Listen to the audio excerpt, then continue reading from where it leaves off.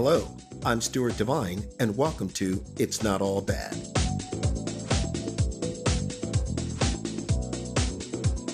As of the date of this podcast episode, the midterm elections for U.S. governorships and the U.S. House of Representatives and the U.S. Senate, they are in full swing. People are actually out and about. Some people have already voted by mailing in their ballots. Other people are waiting to get to the place where they can pull the lever, so to speak, or press the button in person. That's right, including with all of the maligning of opponents, mudslinging, half-truths, and even factless lies are there for everyone to see and hear. It's terribly disappointing for the most part and downright disgusting in my opinion. It's important to avoid the conclusion that only this afflicts one political party or the other.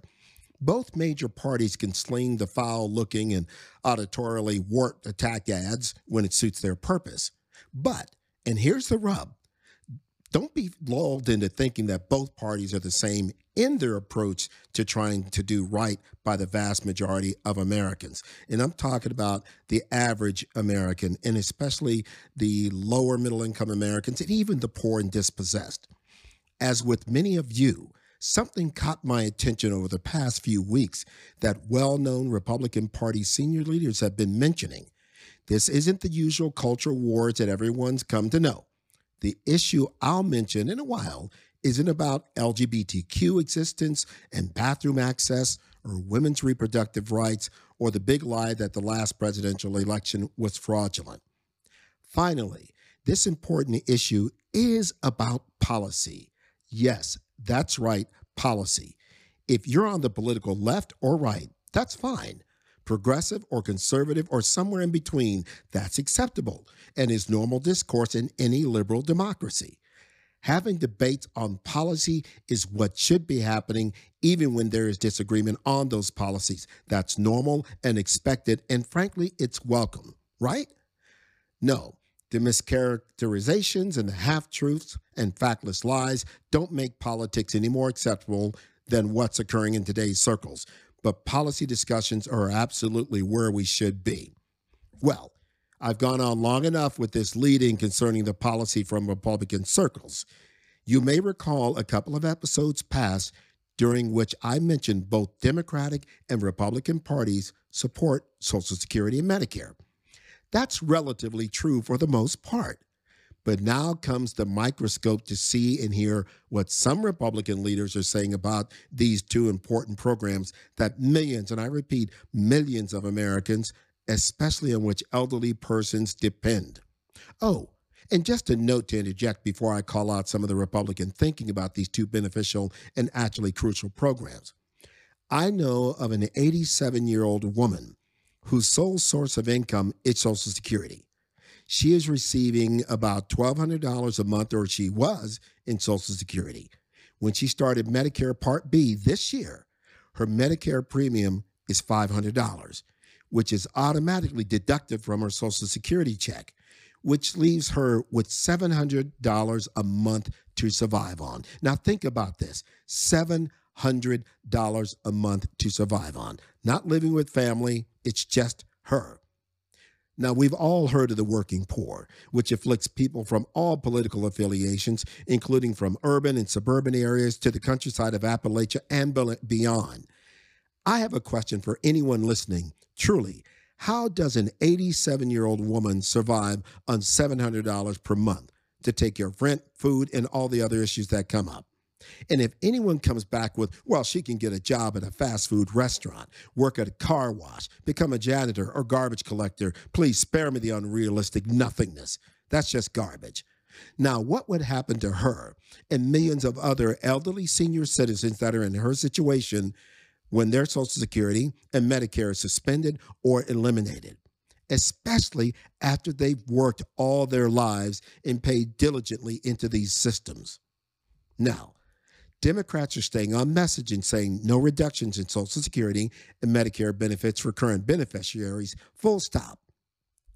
However, some Democrats are even considering means testing for the future. There are some Democratic politicians who are far-sighted enough to know that entitlement programs continuously left unchecked can hasten either depletion of funding for those programs or ballooning to the point where a large part of the national budget will be consumed by entitlement spending. This cannot be sustained. Now, this is untenable regardless of one's political persuasion, regardless of one's political party. So Democrats, get on board if you're not on board with looking at these programs for the future. Indeed, there is a continued bipartisan reluctance, unfortunately, for dealing with these two programs to ensure their solvency.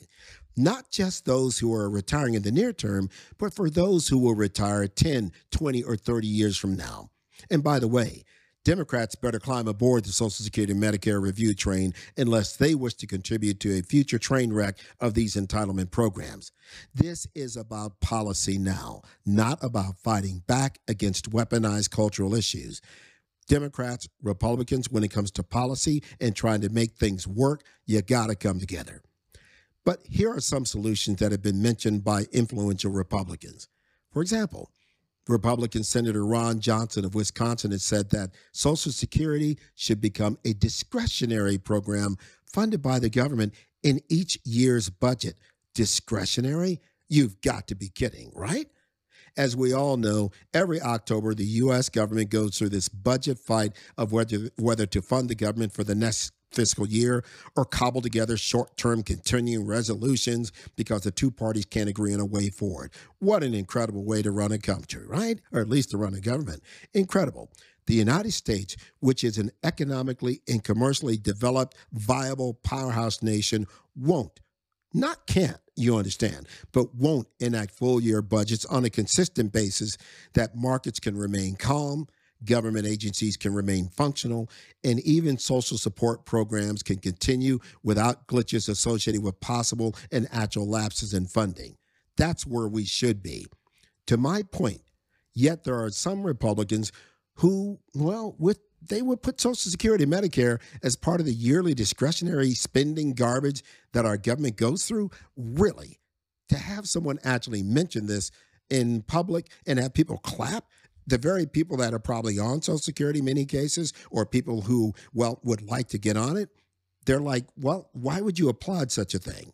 But wait, there's more. Republican Senator Rick Scott of Florida has proposed requiring all government programs, presumably but not explicitly including Social Security, to get affirmative renewal every 5 years. Then there's what Republican Senator hopeful Blake Masters of Arizona said during their primaries. Well, he said, maybe we should privatize Social Security. Private retirement accounts, get the government out of it altogether. Really? So just have thousands or millions of Americans trying to navigate the complications of private retirement accounts as if there won't be all manner of devious folks trying to scam people, especially the elderly, out of what little money maybe they would have. And the markets generally are problematical at times when it can be feast or famine. But I suspect there's a lot more famine in some cases for people not in the know. But on the other hand, I guess if you're in Congress, you are in the know, right? Because a lot of rules don't apply to them that apply to you and me, especially the insider trading thing. Now, if these musings from Republicans are designed to be a catalyst for policy discussions about Social Security and Medicare, then baby, bring it on. That is something that needs to be discussed. That's what this is all about.